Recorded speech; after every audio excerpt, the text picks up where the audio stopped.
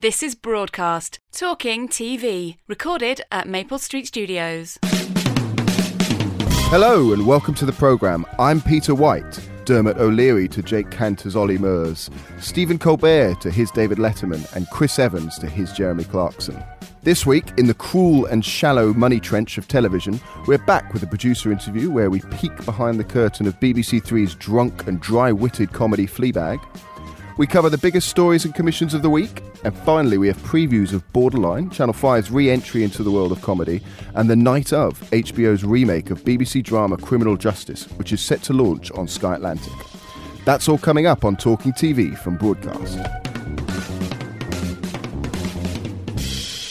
Joining me from Maple Street Studios are Kerfuffle founder Steven D Wright and Woodcut Media boss Kate Beal. Hi guys. Hello. Hello. How are we both? Delighted to be here in the new post-Jake Cantor era. And this is my first time, so I'm very excited. Good to hear. Stephen, I gather you must be pleased. One of your close friends was recently named England football manager. Yes, an old colleague of mine, an old chum, an acquaintance, Sam Allardyce, who I knew as a sort of 17, 18-year-old when my dad was a football player, playing with him at Bolton Wanderers. And so I've got that kind of, I know the England manager. So, you know what it's like in TV. It's all about networking. Another contact. Have you pitched a documentary series with him yet? Big Sam's, I don't know, football kickabout. Yeah, something like that. Absolutely. Sky One, maybe. I mean, yeah, perhaps. I'd buy it. Absolutely. Kate, how's the summer going? Sounds like you're telling me you were quite busy and you might have to cancel the summer. Summer is cancelled for Woodcut Media now, I'm afraid. We've had quite a chilled 2016 so far until Monday. The autumn's going to be full of Woodcut Media programmes, which is good. Congratulations. Thank you. Not said with any bitterness or grinding at all. First, this week, there's new money in town. Krempelwood Entertainment, the company founded by former Sky commercial boss Mark Wood and Sponsor Vision's Blair Krempel, are taking on Group M Entertainment with the backing of Omnicom, Publicis and Interpublic, three of the four largest advertising agencies in the world. They've already financed a bunch of shows, including Sky's Treasures of the British Library, produced by Daisy Goodwin's new company Nutshell TV, and Channel 5's Tour de Celeb, made by STV and starring the likes of Jodie Kidd and Louis Spence. Kate, what do you think of this? A new opportunity or just another fad? I think anything that gets programmes funded is a good thing. I have no snobbery about where the money comes from. If people are prepared to put money into making television that can be enjoyed by people all over the world, I'm all for it. Yeah. At Woodcut, we do everything from investor programmes to fully commissioned programmes and fully funded by broadcasters. So we like a plurality of funding models. We like being a little bit more opportunistic about where the money comes from, because at the end of the day, it's about making great content. And if I can get my idea away with somebody like Krempelwood funding it, thank you very much. Are they more complicated? We've written a lot about Group M Entertainment in the last few years. Are these more complicated than just walking into a commissioner's office and getting a show away? Well, it's early days with Krempelwood, so we don't know yet. But what I do know is that they are flexible. They are quite producer orientated. So I think what they've done is looked at Group M and looked at the ways it's worked and taken on those and perhaps sort of put their own style into that. And it seems that I don't think there's a kind of one-size-fits-all deal that they do. I think it's depending on the project, the channel, and the producer, and what does everybody want and what works for everyone. Absolutely, Stephen. Is this a good thing for producers? Or I echo exactly what Kate says. Basically, anybody who's got money is a friend of mine. And I would say that I think the deals are a little bit complicated, but they're sort of slightly above my pay grade. I'm more interested in getting the money for the commission, making the show. That sort of back end. Ad spend, channel this, that sounds like, A-level economics, and I didn't do that. So it's all a bit complicated, but if it means more money, more programmes, then yes, good thing. Do you approach these things differently than you would perhaps just going into a broadcaster? I've done one show with Group M. With the system there was you went to the channel as normal, Channel 5. Channel 5 then said they liked the programme or whatever. They then suggested Group M. Then you got in touch with Group M. So it was all seemed to be led via the channel and via the commissioner, which is still kind of editorial first. And under those kind of rules, everything's good. If it's a sort of, let's get into bed with Krempelwood, which I'm going to have to remember that name, Krempelwood. Now that somebody has appeared. But that thing of, if we, I don't want to be going to see ad funders first and all that kind of, because that gets all complicated and long-winded and boring. If they're quick, that sounds good, and the fact that there's more than just Group M means a little bit more competition, possibly more money, more whatever. So if it's still the commissioner first, then fine, the system carries on. But what would be great is if they just start to, if that money starts to flow, basically. I think at the end of the day, they are business people, and they're going to only put their money into good ideas that channels want. And so there is still a filter. The channels are not going to put bad ideas on TV just because they can get them funded. So Krempelwood, in my estimation, they're not. And the fact that they're going to put this money down will give a certain filter, because the channel will always have to support. They wouldn't, for example, fund a project that didn't have a broadcaster attached. You'd always get broadcaster interest first. As someone who set up an indie recently, Stephen, do you care that these types of companies take an element of your back end? I mean, it's the rule in all of these things is everybody wants a bit of the back end, everybody wants a bit of the slice of the pie, but I'd rather have a slice of something than a slice of nothing. That's basically what it always comes down to. There's no point in me going, I'm very purist, I haven't borrowed money, I haven't done... If you're not actually getting any kind of, flow, it's much better to have 5% or 10% or 15% or whatever of something. Yes, they're being exploitative, I suppose, but everybody's exploitative in this game. I genuinely don't think they're being exploitative. I think, our terms of trade and our deals that we've had over the past 10, 11 years since terms of trade came in are good, and they're just taking a part of it. They're not taking all of it away. We still get back end. We still get quite a reasonable back end. So I don't think it's exploitation at all. I think the bigger picture is other channels sort of allowing the advertising funded models to take away from actually spending their money. I mean, I can't understand how channels make more money but spend less money on programmes. That economic sort of thing doesn't make sense to me. No, but a slice of something. Slice of something, yeah, absolutely. I'm sure they'll be getting a few calls this week after Broadcast Front Page.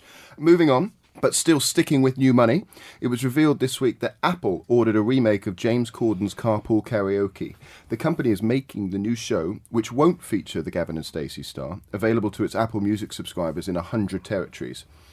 Is Apple the new Netflix? Is Apple the new Amazon? Oh, God. I mean, part of me sort of sinks when I read these kind of stories, because they always look and sound really sexy. A lot of big money, and you can imagine a kind of cool lunch in LA to discuss this.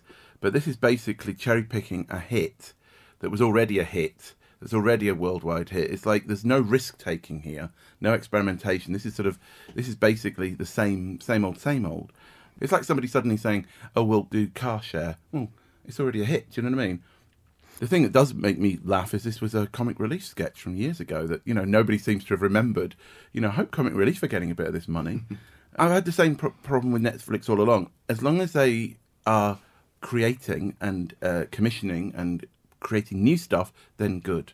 If they're just cherry-picking old stuff and taking people away from the TV model, which has actually paid for these things, then I'm not so keen. Kate, in terms of Netflix and Amazon, a lot has been made of the scripted series. It's interesting that their sort of first big bet is a non-scripted series, essentially an entertainment format. Does that give hope to perhaps non-scripted producers in a way?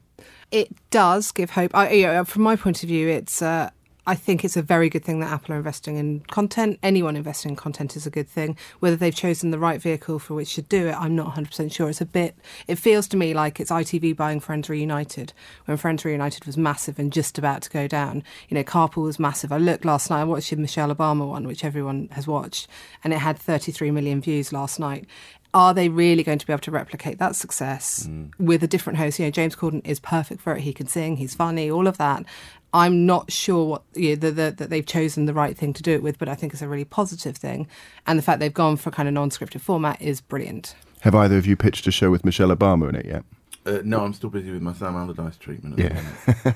Samantha Cameron or Sam Cam is available. Or Theresa May's husband. Available. Stephen, you mentioned there the lunch. One of the interesting things about the Netflixes and Amazons is producers, particularly British producers, always say, how do we get in touch with them? How do you go to America and then you sort of, I don't know, you join a line with your begging bowl. I think that's the actual principle, because there's no commissioning editors in Britain. There's no direct line as far as I can work out. The head of European is in LA somewhere.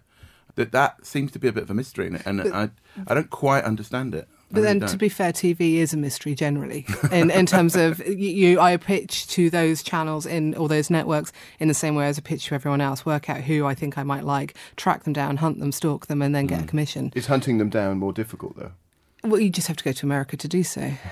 Or find where they hang out. If Netflix had a London office, then I think we'd have a different response, and we'd have much better shows on Netflix. You'd be standing outside, wouldn't you? God, yeah. Well, moving on finally to our last news story of the week. ITV's half-year financial results show that its production division, ITV Studios, helped insulate the company from the anticipated shockwaves of Brexit. The production unit reported a surge in revenues, helped by a huge rise in in-house spending, up 19% in the first 6 months of the year. Stephen, is ITV becoming even more of a citadel than it was this time last year? It sounds like it is. I hadn't actually felt that kind of piss-off vibe or whatever that seems to be the subtext of that story. But it's certainly a bit scary that, are they really just going to go through their own companies, which kind of makes sense, but it's a sort of slightly unfriendly way to treat the the indie community. If it is some sort of secret, rule, then I haven't heard it, but then I'm an external indie, so I wouldn't. No, quite. Kate, as a former ITV producer, what do you think? Well, I have sort of three main thoughts. Firstly, I am thrilled that ITV is doing so well, because I think as a nation we need a strong ITV, and the BBC needs a strong ITV. Mm-hmm. And internationally, you go to America and you see ITV everywhere, and it makes you proud of what ITV have achieved, just after quite a rocky noughties. However, I think when their strategy is working, and their strategy is really clever, which is to acquire indies and use their content, although it's negative for the indie sector, I think a couple of years ago, and a few producers probably a couple of years ago, went, actually, are they now my primary customer? No, they're probably not. Perhaps we should be looking elsewhere. And I don't think it's a negative, and I don't feel anything against ITV for doing that. I think I just say, okay, well, they're not my primary place I'm going to get work, so I need to look at the other networks in the UK and also networks internationally. Do you think ITV's become, there's less opportunities for externals, or you don't feel that? Not yet. I mean, that's the thing. When I read your story, I did have a little bit of a gasp, because it seemed quite shocking. So it's a very hard one to quantify. I've had a couple of meetings recently, and they're all, we're open for business, blah, blah.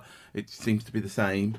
But, the figures don't lie. So I think the end of the day, though, my third point I forgot to mention is the fact that ITV are always going to want a good idea. So if you go in there either with really unique access or an idea that only you can make, they are still going to commission you. They're never going to shut their doors to the indie sector, because at the end, they need those hits, they need those viewers, and they come from a plurality of producers. The dark side of this is, will they listen to an idea and then give it to an internal company? That's what everyone's paranoia is. But then that's been the case with every, you could say that about the BBC for however many years. You could say that about any broadcaster producer. No, but I mean, at the BBC, it was always a kind of rumour. Now we've got the figures. This is the thing. Seems to be a little bit more tangible. That's the thing. It sort of actually casts ITV in a negative light, and it's not something particularly you want to feel that kind of that sort of fear. You know what I mean? It's bad enough in telepitching. I think you just need to be realistic. I think you need to be realistic in the fact that this is the business landscape in which we are operating, and therefore this is how we do it. You give them certain ideas, but you just won't give them some of the others. 6 shows from John de Mole's Tauper is an interesting stat that they're working on. It seems that they're becoming the John shop. There's my comment. Okay. Wonderful. Finally, our commission of the fortnight. History has queued up access to snooker player Ronnie O'Sullivan in a 4-part documentary series called Rocket Ronnie's American Hustle. Produced by North One, O'Sullivan is travelling around the US with ITV sport reporter Matt Smith, seeing if he can beat the local pool sharks. Is this a good idea? Kate, what do you make of this? I think it's bloody brilliant. Ronnie O'Sullivan is perfect for history. And the way, I know history quite well, and the way they commission in the UK is they need those big noisy spikes because they have such great content from America. They don't actually need to commission in terms of hours and volume. What they need to do is market the channel and get people to view the channel. So if you've got all this really glossy content, and the content is everything from Vikings, which looks beautiful and is stunning drama, to kind of the high-end reality shows that they do. You need something that's going to match that level but appeal to the history viewer, and somebody like Ronnie O'Sullivan is such a good choice to make that kind of big marketing spike and appeal directly to the person that watches the channel. Steven? I just wondered whether or not we're going to see Ronnie O'Sullivan punching somebody and then cracking a snooker cue, and then they get on motorbikes and they chase away from a bar and there's money flying. And I hope so. It does sound brilliant. It does sound like a right laugh. I'd watch it. Yeah, no, exactly. That was the thing. I read it and I went, oh, hang on, this sounds really cool. And I love the idea of Ronnie O'Sullivan suddenly being a complete hustler. Do you know what I mean? Which I'm sure he is. Suddenly. Yeah, well, yeah, exactly. It has a bit of fun and spirit, and it actually sounds like really quite cool. It's quite a simple idea of taking Ronnie O'Sullivan, end of his career, and doing something with him. Mentioning it to a few producers that I know, everyone sort of went, oh shit, I wish I'd thought of that. Oh, is that the thing brilliant. with talent, trying to see, where can we put them or where can we get that? The thing with a good idea is when you say it out loud and everyone goes, oh, that's brilliant. You get it straight away. This is a brilliant idea. It's very simple. It's a cool idea. The last time I saw something like this was Paul Daniels going to ply his trade as a magician in Vegas as an unknown, and that was actually really, really watchable. But this is actually taking them and playing to their strengths and being a bit subversive. I think everyone talks about celebrity led projects, and it has to be authentic and it has to be passionate. This generally does feel authentic, and I think the filter I put on it, because we've done a few kind of those celebrity led docs, and are they doing this without cameras rolling anyway? Would Ronnie O'Sullivan love to go to America and do a bit of pool hustling? He probably does this anyway, even if there probably aren't does cameras. this at night. Goes down Exactly. and puts a wig on and hustles the local cool kids, and makes 20 quid. You know what I mean? I could see that happening. What's the toughest bit about doing those talent-led docs? Keeping everyone happy. Delivering a show that's great for the viewer, but also keeping the broadcaster and the talent happy. It's all about diplomacy. And you work with gangsters, so that's even more important than most, right? The toughest bit of doing a gangster doc is the viewings.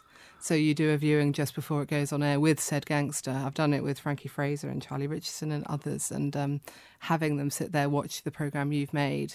Any hairy moments? Frankie Fraser fell asleep during one of mine. That was pretty hairy. Once Sam loses the England job, which inevitably will, do you reckon you could take him out to Tampa Bay to resurrect his career at the Rowdies? Big Sam takes on America, kickabout Sam. Yeah, there's something in there. Brilliant. Okay. I'll write that out later. That's your news. Thanks to Stephen and Kate.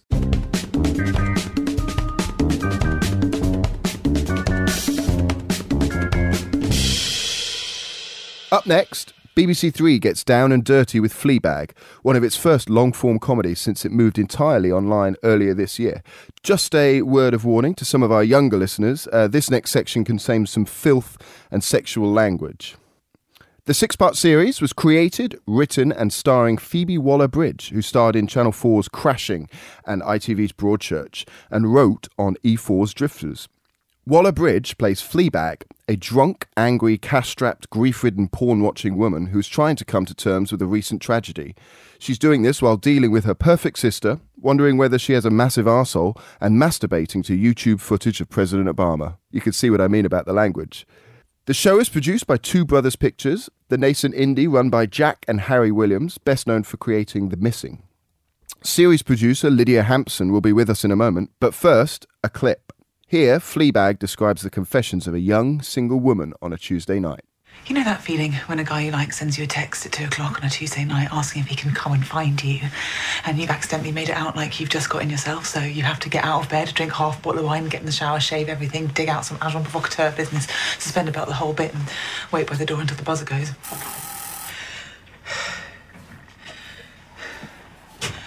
And then you open the door to him like you've almost forgotten he's coming over. Oh. Hi. Hey. Hey. Hey. And then you get to it immediately. Welcome to the programme. We have Lydia Hampson, who is the producer of Fleabag. Tell us how it all started. How did Two Brothers get involved? So Jack and Harry Williams, who are the two brothers, had a meeting with Phoebe it was a few years ago. It's before Fleabag the play went to Edinburgh. Phoebe sort of ended up doing a bit of a 10-minute bit of the character. They loved it and just decided that there was something in this, and everyone kind of got on board with what could we do. And then after that, off Phoebe went to Edinburgh.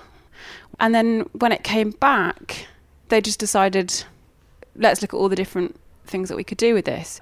Should they do it as a one-off film? Should it be a series?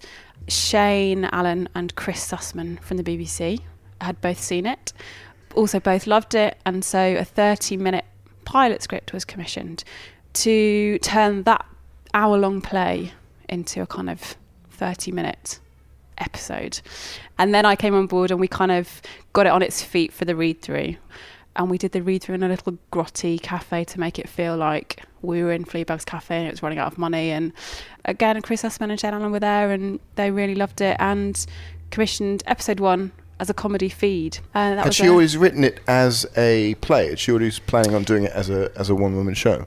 Originally, and it's before it was an Edinburgh show, I think a friend of hers runs a kind of stand-up stroke storytelling night, and she had this character which was just almost like a feeling rather than a thought-out set piece yet. Phoebe will tell you that she was horrified at the idea of doing stand-up, but she was asked to do it and just thought, the only way I'm going to get through this is if I imagine my best friend Vicky, who's also the co-artistic director of Dry Right, which is a theatre company that came up with Fleabag. If I imagine I'm doing this to Vicky, what will make Vicky laugh? And what came out was Fleabag. And as you say, the show went down really well. It's relatively dark. There's moments of light and obviously humour within it, but was getting the tone right important? Yeah, massively important. The darkness is a really important part of it, because Phoebe always said that the way that she writes is tickle, tickle, punch. So you can make someone laugh, and then if you've made them laugh, they've sort of lowered their defences, you sort of got them, and then you can twist a knife, or then you can throw a punch that they're not expecting. It is filthy. That's something that's come out a lot recently, is that lots of the press has said it's the most filthy thing we've seen. But it's actually no more filthy than The In-Betweeners or Bad Education, all those things. I think that is partly because it's a woman. Do you think, if a guy was doing that, we wouldn't necessarily, I wouldn't... To an extent. I mean, The In-Betweeners always joked about wanking and dick jokes and stuff, and I think it sort of was received as noisy little schoolboys rather than we've never seen this before outlandish stuff, which I think is possibly because it's a female doing it. You're suggesting she could go even darker or filthier? I think Fleabag could go anywhere. Talking of the characters, I mean, it's an incredible cast. Olivia Colman, Hugh Dennis, Hugh Skinner and Bill Patterson. That's pretty incredible to get for any show, let alone a BBC Three comedy. It strikes me Olivia Colman might have more hours in her day than anybody else, given the number of television shows. Was getting the cast right important for Phoebe and yourself? Yeah, massively. Phoebe, because she wrote everything, she knew how it sounded in her head, and I imagine that's quite a possibly difficult process to hear things done in a different way that's not what you meant, but it's also great, and sort of embracing that. People like Hugh Skinner, for example, Phoebe had kind of always imagined Hugh in that role as Harry, so that was almost a no-brainer. Jenny Rainsford, who plays Boo, she's got an incredibly sweet face, but then this slightly hard-edged, dark sense of humour, and just sort of got Boo straight away. So that was great. It's a great script, I think, and that attracted all the cast who did the read-through. We had lots of really great rehearsal meetings, and Phoebe kind of gave as much background as she thought about, and then the actors all came in and with they brought things to the table that they felt that their characters were doing, and those meetings were really fruitful and collaborative, with people bringing new things to their characters. It was the script that was brought them.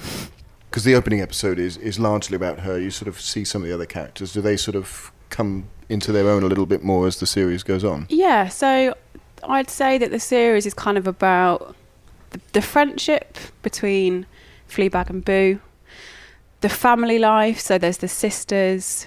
If there's a love story in the show, it's between the sisters.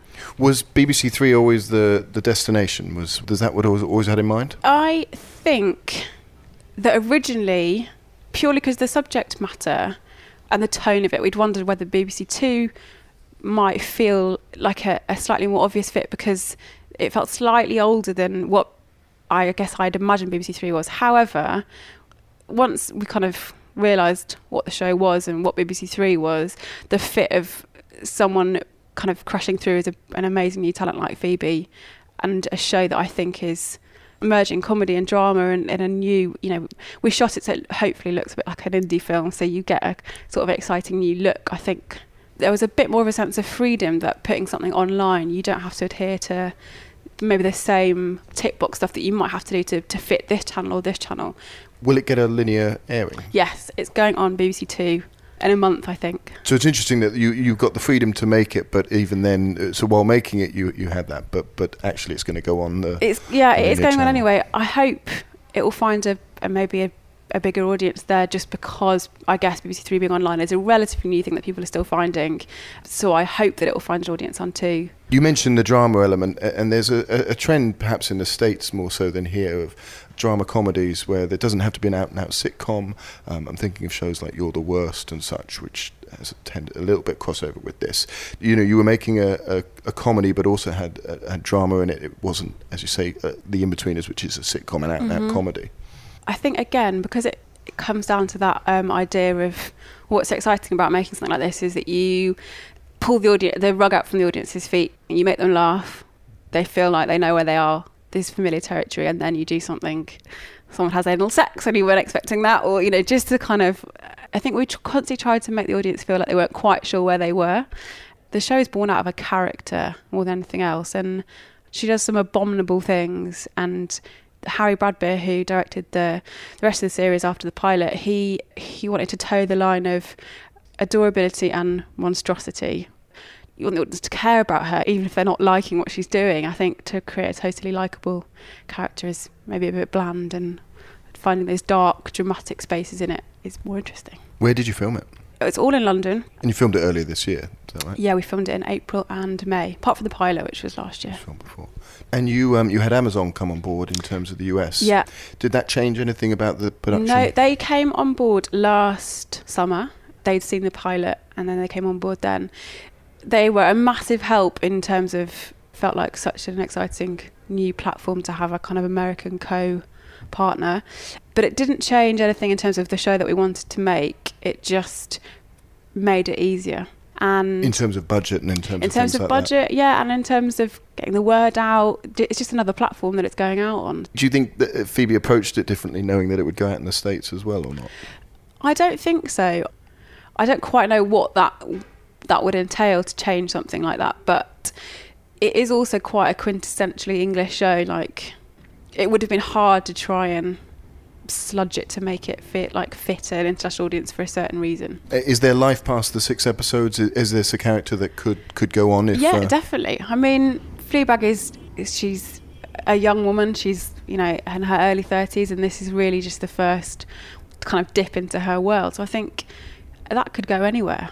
Are you interested in terms of, given that it's going on BBC Three online, how audiences might find it and how it might be slightly different than if it had a weekly linear airing? Yeah, I'm really interested.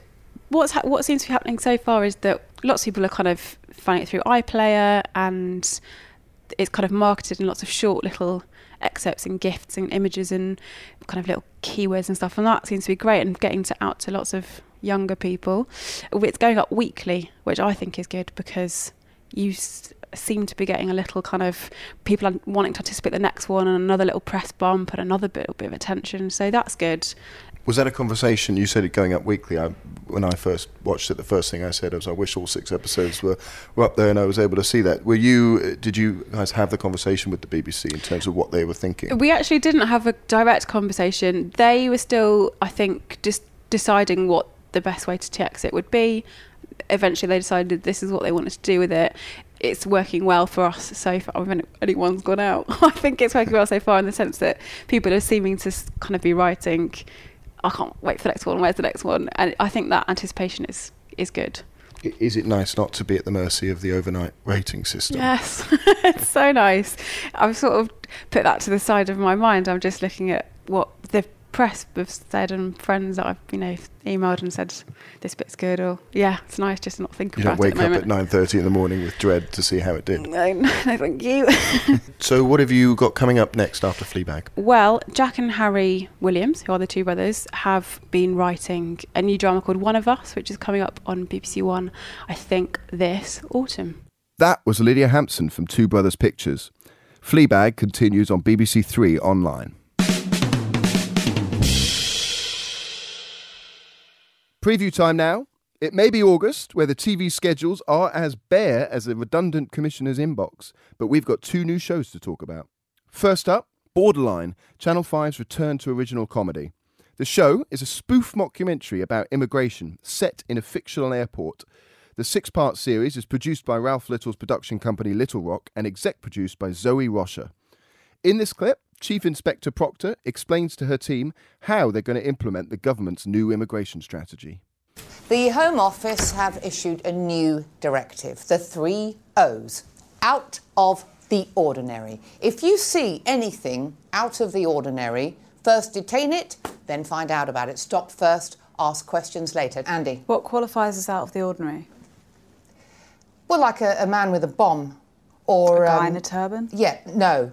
No, absolutely not. Sorry, Karim. I don't care. Well, you're asking us to detain anything out of the ordinary without due process. Sounds like profiling. No, no one should be using that word, Grant. What's profiling? That's what you do every day, Grant. No, I don't. Do I? Actually, yeah, you do. Yeah. Kate, what did you make of this? I really enjoyed it. You know, it's a well-worn format, that kind of mockumentary, but I think it was actually really endearing, really engaging, and I'm just so pleased that Channel 5 have done it. It was good. You know, there's a lull in the middle, and then it's picked up again, and I can see it getting better because there's some strong characters there. But yeah, the signal is Channel 5 is sort of open to business again, and it's starting to put out comedies. It's actually quite clever. It says quite a lot about Britain right now. It's, you know, there's some of these jokes are quite edgy. It was good. I liked it. It felt properly funny. Yeah. Which you didn't expect. What did you think of the mockumentary style? Like, we've seen it with the, you know, shows like The Office, obviously, and such. Did you feel that worked for it? I think it did, and I think you can see from a budget point of view it probably worked because of the filming techniques. But actually, those comedies still work, you know, from the people like us onwards. And it felt quite Parks and Recreation as well. I think the key, and Stephen said about it, was the characters. I actually really warmed to the characters, and you only watch these shows because you like the people in it. I mean, I think that mockumentary format becomes invisible. You stop noticing it because it's then about, is it funny? Are we actually following a story? Is this scene funny? To me, the mockumentaries are sort of, who cares? Is it funny? And it is funny. It is really funny. Did it feel modern? It feels like it's going to get funnier because, you know, we're starting to see the kind of the dynamic, and then every week it'll hopefully get different or more outrageous, etc., etc. It felt very modern to me. It felt modern for me because of the subject matter. Yeah. You know, and Channel 5 being the channel that did benefits and kind of, you know, broke that, and all the kind of programming they do very much. What's the nation talking about? Yes, we're talking about immigration, we're talking about customs, we're talking about people coming into the country. So this is a really nice and clever way of poking fun at that at the moment. I mean, and we need that light relief as a country. That's quite a lot of effort. It's quite a lot of pressure on them. Got to cheer up the country. But no, I mean, if you compare this to something like Come Fly With Me, that Williams and Lucas did a couple of years ago for the BBC, where they also did a customs officer who was a bit overzealous, and this feels slightly more real, it's slightly more gritty, and a little bit cheaper, as in, and I don't mean cheaper budget-wise, but in that sort of budget airline type way, which is another facet of modern travel. You know, that kind of cheap end of travel is quite grimy, and that sort of sense of despair, which all great comedies have, is there. My favourite bit was there are two Asian-looking luggage handlers, and one of them's a Muslim and one of them isn't. But the one who isn't can't quite bring himself to tell the Muslim that he isn't actually a Muslim. And there's a whole kind of things that you're not really allowed to say, but you can say through comedy. Do you think this will help Channel 5? They've been trying to bring in younger viewers and slightly change the perception of the channel. I think Channel 5 has really quite succeeded in this already. I mean, if you watch over the last few weeks, there's been, you know, sort of dating formats. There's been the Ryland show, which I thought was brilliant. The channel is getting clearly younger. It's a little bit trashy, but that is a huge audience of young people. That's what they want. Do you think they don't mind that the overall numbers ratings aren't great, but they're bringing in that 16 to 34? You know, this is for advertisers. You know what I mean? It's not this is an advertiser thing. Advertisers want young people. You know, and it brings in a whole new kind of demographic. Under Ben Frau, he's been there 2 or 3 years now, not that long, but it's changed from being sort of old men watching documentaries about Hitler to young kids watching mad, you know, teenagers punching hell out of each other. I think I disagree slightly with that, because actually what it feels to me like is it's now a channel for everyone. So I do think there's still that ABC One kind of more factual content there, but they've just brought in the younger viewers as well. They're kind of, it feels like a broad mainstream entertainment channel. They've opened it up. I mean, it was very narrow before, definitely. We will leave it there. Borderline begins on Tuesday on Channel 5 at 10 p.m. Next up is Sky Atlantic's The Night Of. The 8-part drama was produced by BBC Worldwide for HBO and is based on the Ben Whishaw-fronted drama that aired in 2008. The US version, written by The Wire's Richard Price and Moneyball's Steve Zalian, stars British actor Riz Ahmed as Naz, a Pakistani-American college student accused of murdering a girl. In this clip, whilst having dinner with his family, Naz reveals that he has an invite to a hot basketball party. So, what are you doing tonight, Baba? Me and Ahmed got a thing to go to. Thing? Yeah, like a team party downtown. Team party? Mm-hmm. What team? The Kings. The Kings? Yeah. I don't like you going to something like that. Like what? A party like that. Like downtown. Like black? Like black party.